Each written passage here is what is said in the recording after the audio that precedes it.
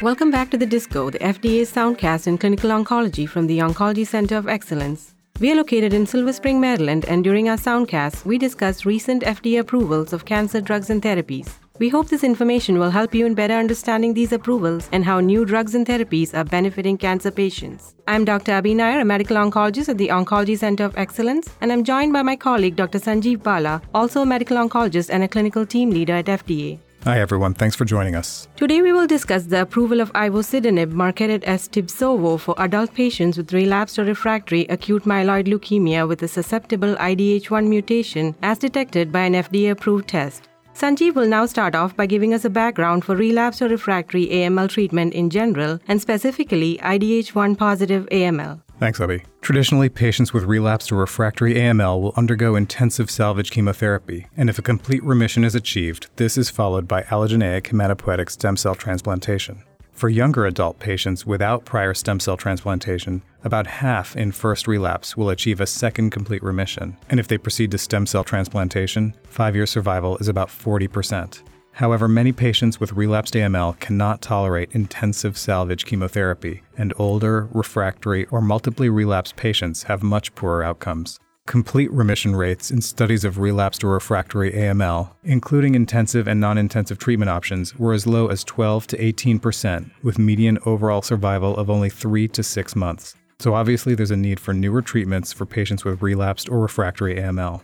The mechanism of action of this newly approved agent takes us back to our biochemistry classes. The isocitrate dehydrogenases are enzymes that catalyze the oxidative decarboxylation of isocitrate to alpha-ketoglutarate during cellular metabolism. Mutations of the IDH1 isoform are found in 6 to 16% of patients with AML. These mutations are associated with AML occurring in patients with older age, higher platelet levels, and normal cytogenetics, as well as those with NPM1 and FLT3-ITD mutations. Patients with relapsed or refractory AML that harbor IDH1 mutations also have a devastating prognosis.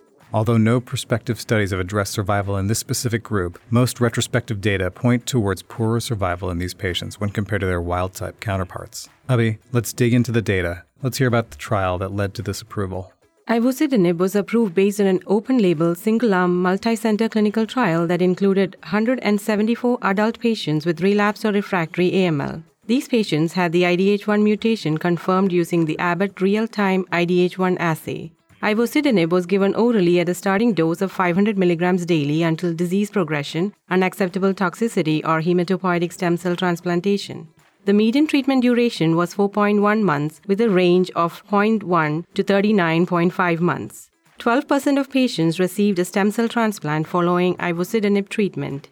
What were the endpoints for the single-arm trial, Abhi? Sanjeev, the endpoints were the rate of complete remission, or CR, plus complete remission with partial hematologic recovery, or CRH, the CR plus CRH duration, and the rate of conversion from transfusion dependence to independence.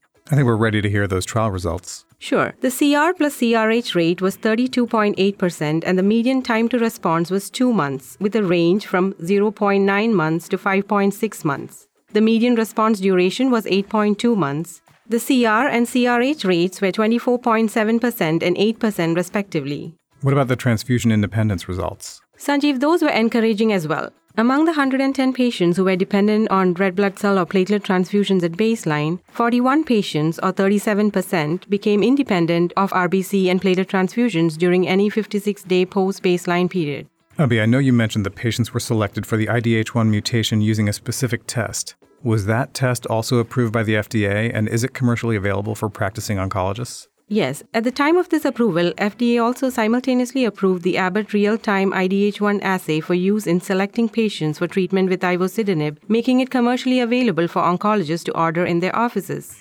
And what about the safety of ivosidenib? The approved label contains a boxed warning for an adverse reaction called differentiation syndrome. Differentiation syndrome is due to the rapid proliferation and differentiation of myeloid cells and may be life-threatening or fatal if not treated. The FDA label has more details on the management of this adverse reaction. Other labeled warnings for ivosidenib include QT prolongation and the Guillain-Barré syndrome. What are the most common adverse reactions of ivosidenib? The most common adverse reactions were fatigue, leukocytosis, arthralgia, diarrhea, dyspnea, edema, nausea, mucositis, QT prolongation, rash, pyrexia, cough, and constipation.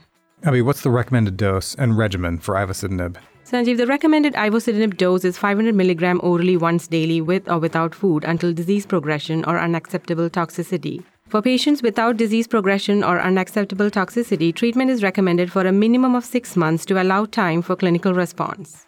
Abby, can you summarize the 3 main takeaway points from this disco? Sure. The 3 main takeaway points are: 1. Ivosidenib is FDA approved for patients with relapsed or refractory acute myeloid leukemia who harbor the IDH1 mutation as detected by the FDA approved test. 2. The test to detect the IDH1 mutation was also simultaneously FDA approved, making it commercially available to oncologists. And 3. The recommended ivosidenib dose is 500 mg orally once daily with or without food until disease progression or unacceptable toxicity. You can find more details in the prescribing information, which is also online at Drugs at FDA. For a transcript with a link to the prescribing information and the multidisciplinary team of FDA experts who conducted the review, visit the FDA Oncology Center of Excellence DISCO website at fda.gov/DISCO. And so, to our listeners, are there other FDA oncology drug approvals that you want to hear about? Leave us your questions and comments on Twitter at FDA Oncology, or send us an email. Our email address is fdaoncology@fda.hhs.gov. I'm Sanjeev Bala. Thanks for joining us at the Disco. And until next time at the Disco, I'm Abhi Nair.